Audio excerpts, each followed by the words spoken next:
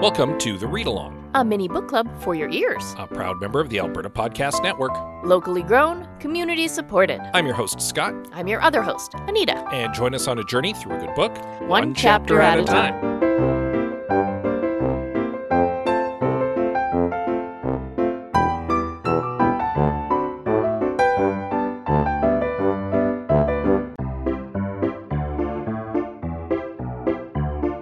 This episode of The Read Along is brought to you by Bloom. Want to get a handle on Edmonton's growing innovation scene? Take a listen to Bloom, Taproot's newest podcast. Each week, hosts Karen Unland and Faiza Ramji will discuss the latest developments and efforts to solve new problems and diversify the economy. Find out who has innovated what, who is investing in whom, and what's on the horizon. Find Bloom wherever you listen to podcasts or visit bloom.taprootedmonton.ca.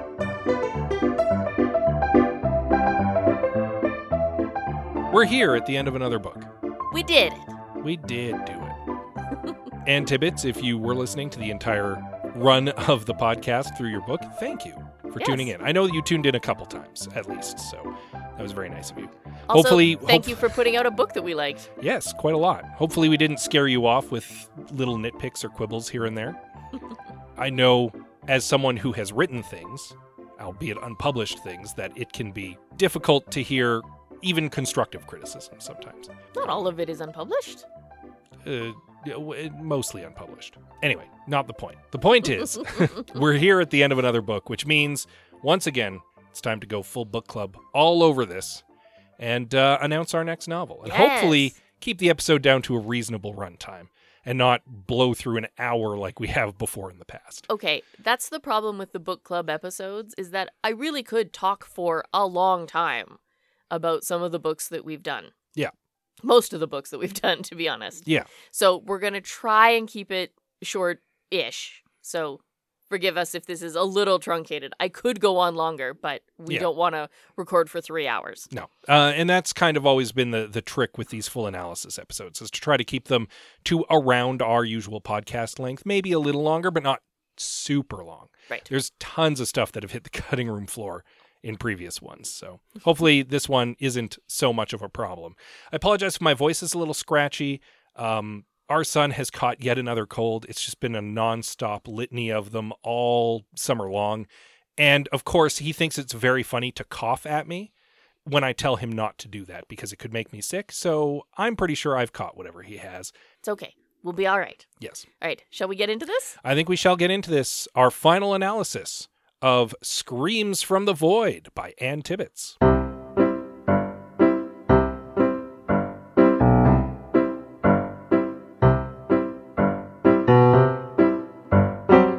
right. So I don't think I have to ask the super obvious question of, did you like it? Yeah, I think I liked it. Because I liked it. Yeah. You liked it. Yeah. It's not my most favoritist thing that I've ever read, but I enjoyed it. Yeah. Right? For sure. Good. Okay. So, looking back at the whole book now, Mm-hmm. what was your best and worst? What did you find the most satisfying? What did you find the most frustrating?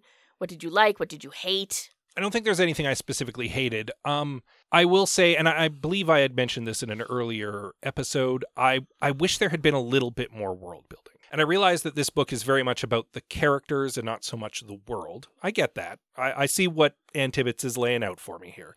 But I wish there had been a little bit more explanations of how things worked, because I like that in my science fiction. That's just a personal preference, though. But it makes a lot of sense, though, right? Because a lot of what a character does is based on the environment that they're in. Yeah. Right? So you do need some world for the characters to be in. Oh, there's plenty of world. I just wish there had been more world. Yeah, but that's what I'm saying. Like, if you don't give them enough world, yeah, right, then it's a little lackluster for your characters. Like, I wanted to learn more about the Space Corps, and I wanted to learn more about how the starship worked and stuff like that. And I realized that's not the focus of this novel. I get that. So, like, it's forgivable. It's just my personal preference. I would have liked to have seen more. Of fat that was probably trimmed, you would have liked some of it back. Yeah.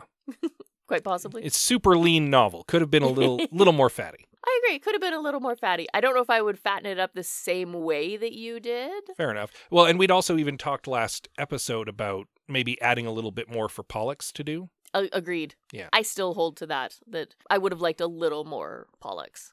there wasn't anything in this book that I found overly satisfying. Morven getting his comeuppance in the end felt good. Finally defeating the Kepler felt good, but not in the, oh yes, rawr, thank God kind of way. That was the end I thought we were coming to, but I didn't find it overly satisfying. And you know me, I hate loose threads dangling about. So you were a little unsatisfied. I was a little unsatisfied with the ending. But again, that's a personal thing. That's a highly subjective thing for me to have issue with. One thing I did like from a structural standpoint is going back in time in the flashbacks. Starting the flashbacks closer to the present and moving further and further back to the end of the book.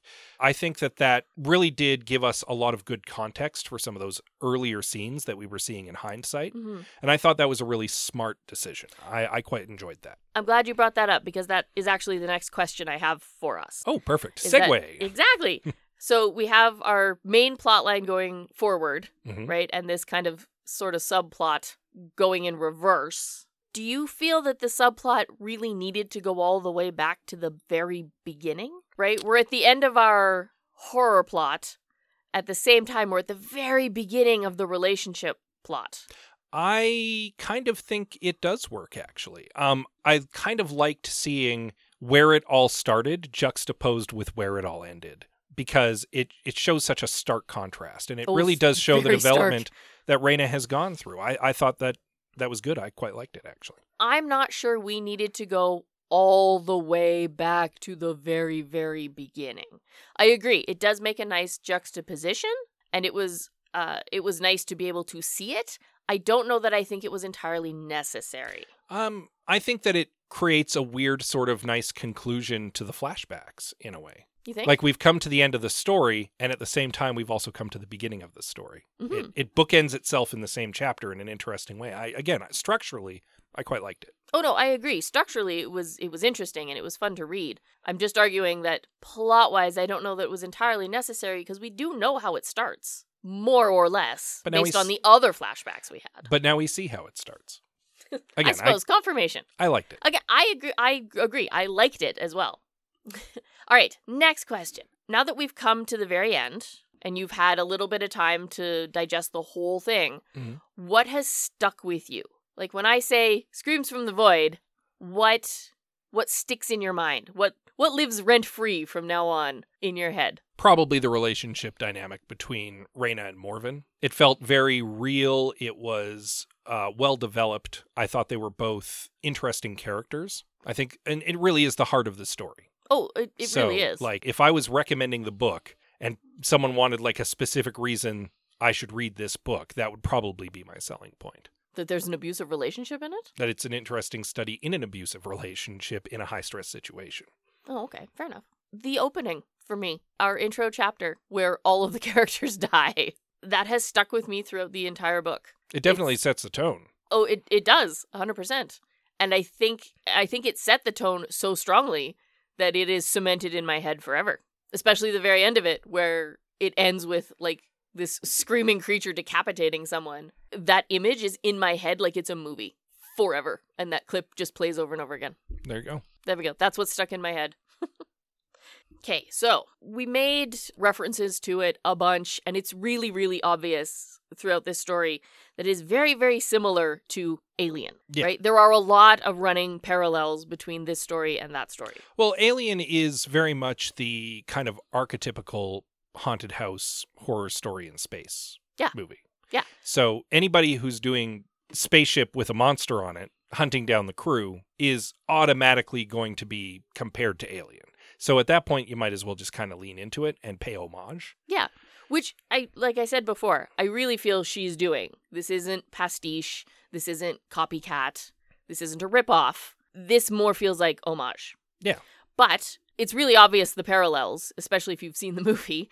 But let's talk about how it's different. What makes this stand apart? Like, what makes it homage as opposed to pastiche? Well, first of all, it's more of a character study than Alien. Yes. I would say that Alien is more like a cosmic horror story about the event that's going on, whereas this is very much a human story about Reyna and her dealing with the complicated relationship she has with Morven in an alien situation. In an alien situation. Yes. I also liked I don't want to call it multiple protagonists, but I don't have a better word for it. Because in Alien, Ripley's the only one that survives, and in Screams, it's Raina and Pollux, right? So there's like a teamwork dynamic there. It's two women saving each other even though they don't know it. I kind of wish there had been more of that. Me too. And maybe this ties back to wanting to have seen more Pollux. I wish that Pollux and Raina could have worked together more in the end. Right? But that's a personal quibble. The thing about the original Alien, like, we know in hindsight, Ripley is the hero of Alien. But at the time, that was unclear. There was no obvious person who was in fact, if anything, Captain Dallas was being set up to be the hero. Oh, yeah, that's and then true. He dies like in Act 2. But that was deliberately set up so that there would be a question of, oh, no one might make it out alive. And that ratchets up the tension. So, like, again, we know in hindsight Ripley is the main character. But at the time, in the moment, when the movie came out, that was not so clear. That's fair. Whereas in this novel, it's very clear Raina is the main character, right from hop. Well, yeah. Well, because it's a point of view story, right? Yeah. We get very few scenes that aren't inside either Raina or Pollux's head.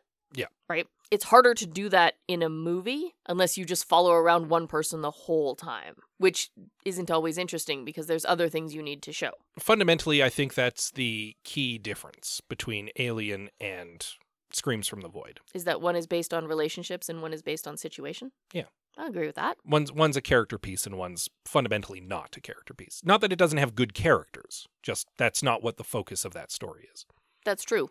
Their arc is more like, I'm going to survive, as opposed to, I need to become a better, different person. And also survive. And also survive. Yeah, that is also a thing. It all comes back to, we wish there was more Pollux. Because Pollux is a well-developed character, and well-defined, and quite deep. There's just not enough of her. Yeah, Pollux spends a section of the first part of the book asleep, and a great span of the second half of the book unconscious. Right? Yeah. Yeah. The hints of her here and there were nice. I think I was looking for more of like a buddy-buddy thing, I guess. Based on the blurb on the back of the book, I think maybe I was also expecting that. Yeah. Yeah. So I've either been led astray by the blurb, or, I don't know, maybe I just wanted something different. Either way. Not that what we got wasn't good. No, it was good. Yeah. I don't know why I feel the need to justify. I liked it. It was good. Here are a bunch of criticisms, but I liked it. It was good. And we've said this before. You can have valid criticisms for something you really enjoy. Yeah. All right. So let's talk about our A and B plots as they run together, right? Okay. So our A plot is this blatant horror story being hunted by a crazy, murdery monster alien. Mm-hmm. Scary, scary, run, we're all gonna die. And that particular plot is kind of fantastical because one is not normally hunted by a very scary alien in one's daily life. But there's this secondary plot. I almost don't want to call it a subplot because it is very, like, front-facing. I would actually go so far as to say that the B plot is the alien monster killing people on the ship, and that the A plot is Raina and Morven's abusive relationship. Yeah. Right? It could be, right? So we have two plots, plot Star and plot Diamond, to make them equal, I guess. But there is something that is scarier about this relationship plot because it's a little more grounded in reality. And for some people, it is their reality. This abusive relationship that is between two human beings. I would argue that it's also made tenser and scarier because of the dangerous situation they're in. Oh, absolutely. They fully feed into each other. Because Raina can never be sure when Morven is trying to help her and when he's trying to hinder her. Yes. And more often than not, he sabotages her. Oh, 100%. And all for very selfish reasons. Mm-hmm. So he's arguably, throughout the book, more dangerous than the Kepler. The Kepler is more lethal than Morven. But Morven, personally to Raina, far more dangerous. Yes. Oh, I agree. I think that's why this book got so scary, is because Raina, our main point of view character, is always surrounded by something terrifying, right? It's either her abusive boyfriend or, well, I suppose her terrible working conditions aren't terrifying, they're just bad. But then there's this monster after her as well. Like, the stress on a person from any of these situations is just mind-blowing. I think the book does really good with the tension as well, because especially as it's building toward the final chapter, it constantly seems like one thing after another is making things more and more impossible for Reyna. Yes. Part of that is the Kepler, and part of that is the ship, and part of that is Morven. Like, it's one bad thing after another. Right? It all ultimately resolves itself very well. Right? It's why her arc is so strong, I think, because she's got a constant list of things to overcome, and the things she have to overcome just keep getting bigger and badder as it goes, right? Okay, she has to deal with this terrible boss and this horrible job. And now she has to deal with this horrible boyfriend and this abusive relationship. And now she has to deal with a monster who's out to kill her. And then her boyfriend becomes a serial killer. And, like, it's just mounting and mounting and mounting and mounting. And at last, she overcomes all of this. And it's fantastic for her. It's a great story of character strength. Yeah. Right? Strength from adversity, that kind of thing. This is like peak example of that. Well, and it's very much against adversity because, again, Reyna throughout the novel is acting very rationally, more so than probably any other character. Even Pollux, because Pollux is degenerating over the course of the book because of alien itch. But and previously established mental issues. Yeah.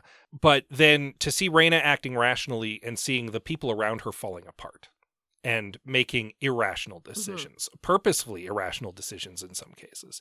Like seeing Tamsin being unable to hold it together, seeing Avram degenerating because of his allergies, right? Seeing Niall be indecisive about stuff because he doesn't want to be a boss, and seeing Morven actively working against the rest of the group every step of the way.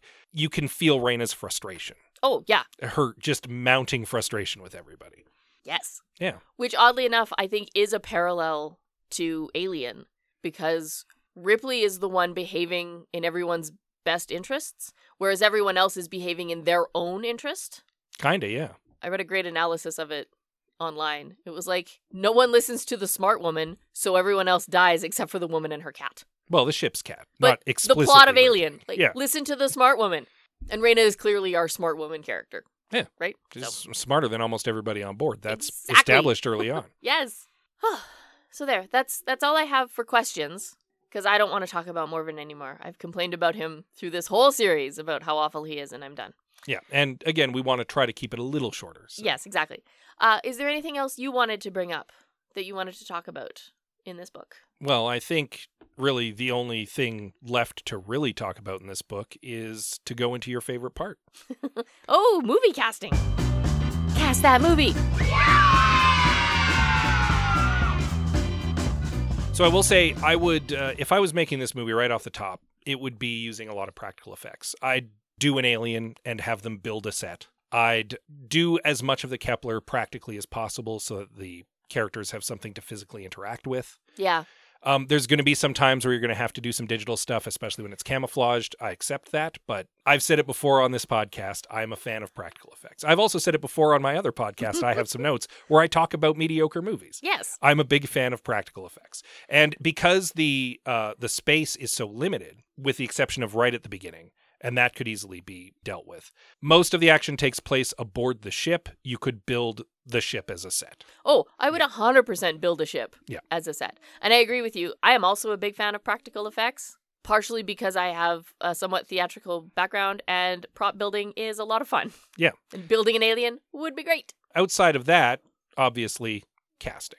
Yes. So I've only cast kind of the 3 key characters, mostly because there are a lot of characters. I could cast the whole thing, but that would take a very long time. Yeah. I cast 4 characters, but only because right from hop, I had a picture of someone in my mind for one of the minor characters, and I just wanted to bring it up. Sure. Well, let's start with our big 3, and then I'll throw it out as an honorable mention. Sure. How about you go first? Okay. I think I went first last time. It's not that I specifically want a specific actor in any role, but I do want to cast to type. So my Reyna, I wanted someone who could pull off both meek and strong kind of simultaneously. I made a similar casting choice, yeah. Right? Someone who could be dominated by their Morven and yet stand up to him later on, right? That kind of dynamic. Yep. And I went with Lupita Nyong'o. Good choice. right? Great actor. She's fantastic. Yeah. Very fond of her. I think she could pull off that whole strong woman feel that we were talking about earlier. I did cast someone white for my Reyna. That's fine. I cast Natalia Dyer. She's 27, so I was thinking Right mid to age late 20s for Reyna. Yeah, right She's age range. Nancy from Stranger Things. Oh, yeah, okay. Yeah. I had trouble picturing her in my head, but yeah, okay. And I'm not saying that Reyna couldn't be any ethnicity. She absolutely could. I just defaulted to white for her. That's the thing about a Space Corps. Yeah. Right? Everybody and anybody. Natalia Dyer is also physically slight. She's a skinny girl. It's true. She's about 5'4". She has experience in the horror genre, which was also a consideration, and I think she'd do a good job with it. Yeah, I think you're right. Yeah. So to cast opposite her in Morven, I went with 30-year-old Alexander Ludwig. Alexander Ludwig. Why do I know who that is? He plays Kato in the Hunger Games, and he's Bjorn Ironside in Vikings. So he is white. He's blonde-haired, blue-eyed, and Morven has to be a white guy. Oh, 100% Morven has to be a white guy. He's handsome. We can buff him up a little bit, and he's already like got a nice big frame. He's almost a foot taller than Natalia Dyer. And those were all considerations. I mean, he's a good actor. So I think that he would be a very good Morven, and I think he would be very physically intimidating. Yes. That was something I wanted in Morven, for sure, is you need someone very charming, very attractive, and very intimidating. Alexander Ludwig. Yes. I personally would go, if I were to like construct an actor to play Morven using bits and pieces of other actors, I would want someone with the physique of like a Channing Tatum. Oh, I would. Right? I was thinking like one of the Hemsworth brothers. Oh yeah, or a Hemsworth. But yes. I thought Liam Hemsworth was a little too old. Which is fair. Yeah. But you want someone like broad-shouldered. Oh yeah. Fairly cut. Oh yeah. Right? But I would not cast Channing Tatum because he's too nice. Also, again, probably a little too old for Morven. Quite possibly. So this is me casting to type because I want combinations of these two actors. Charlie Hunnam and Zac Efron. I want someone, like I said, attractive, very charming, but who can be very intimidating, right? Who's not afraid to be the scary. Yeah. Right? And I think either one of them could pull it off, and if I could somehow mash them together into one like uber actor for this role, that would be great. But I agree. The white male privilege that drips off of Morven. Oh, yeah. Of all of the cast members on this crew, he is the only person who has to be white. Yes. Yes. Because that white male privilege is like palpable. Yeah. My Pollux, I wanted someone a little bit older. Not a lot, just a little bit, to give you that edge of experience, right? Because that's very much the impression I get from Pollux.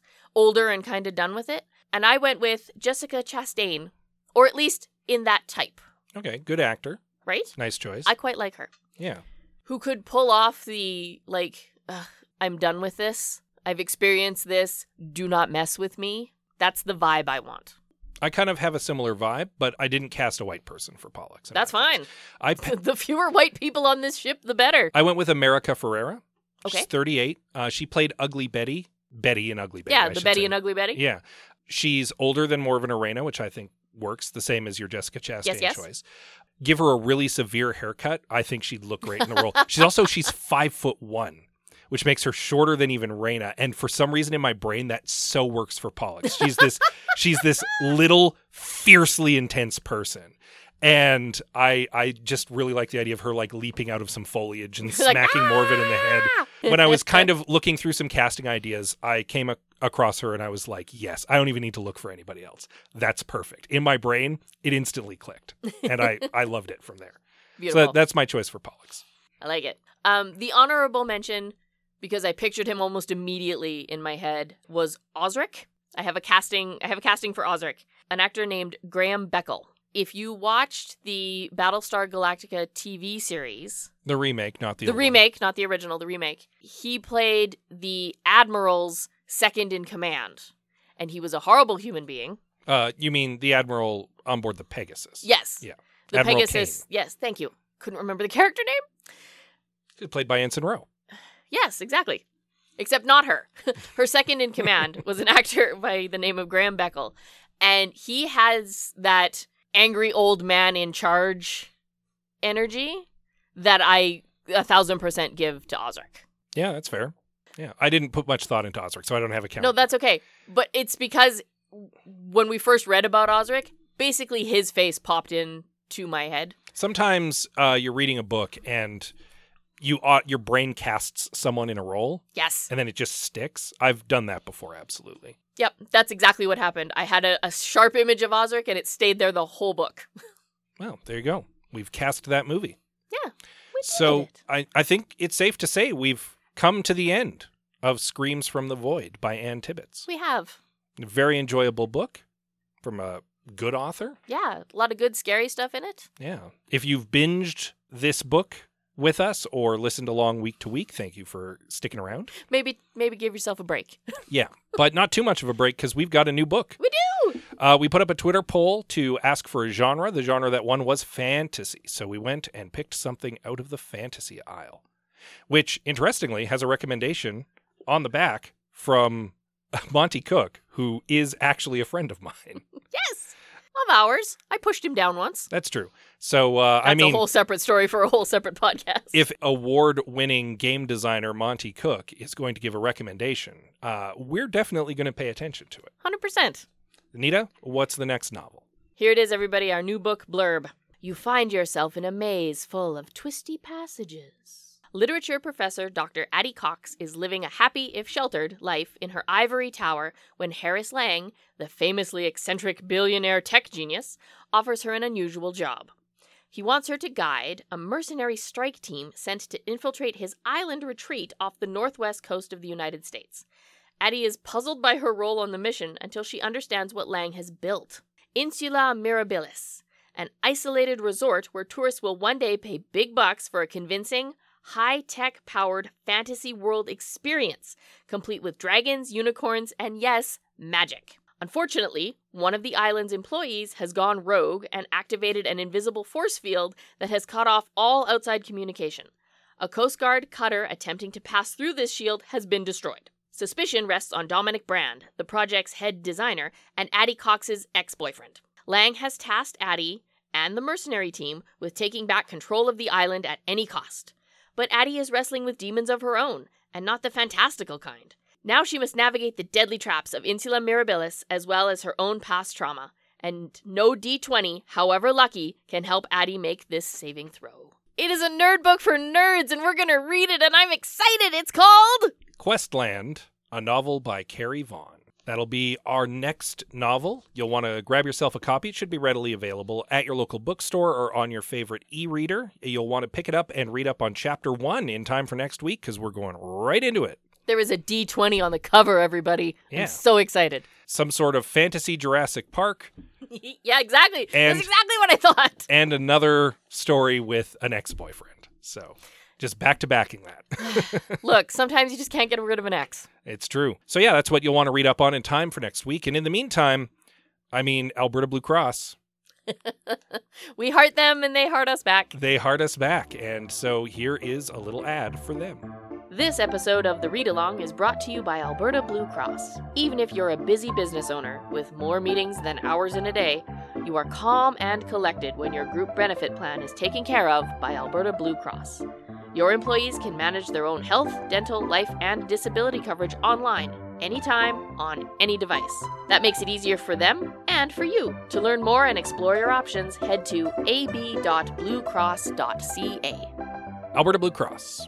Being with us every episode. Yeah. At least for the last little bit. Yeah. And thank you as always for joining us on yet another reading adventure, and hopefully you'll stick around for the next one. I'm excited for the next one. Yeah. You can learn more about our podcast, other podcasts, and the various sponsors of the Alberta Podcast Network at albertapodcastnetwork.com. If you find another podcast you like, you can download it on your podcatcher of choice. It's probably where you're downloading our pod. Well, that just makes sense. So you can definitely give us a little rating and a review. Oh, we'd really like that. That'd be nice. Yeah. You can also reach out to us via social media. Absolutely. We are on Twitter, Instagram, Facebook, and Goodreads. We are at The Read Along on most of those. You can also send us an email. Yes, we are thereadalong@gmail.com. And with that said, as always, we love you very much, and we'll see you next time. New book smell.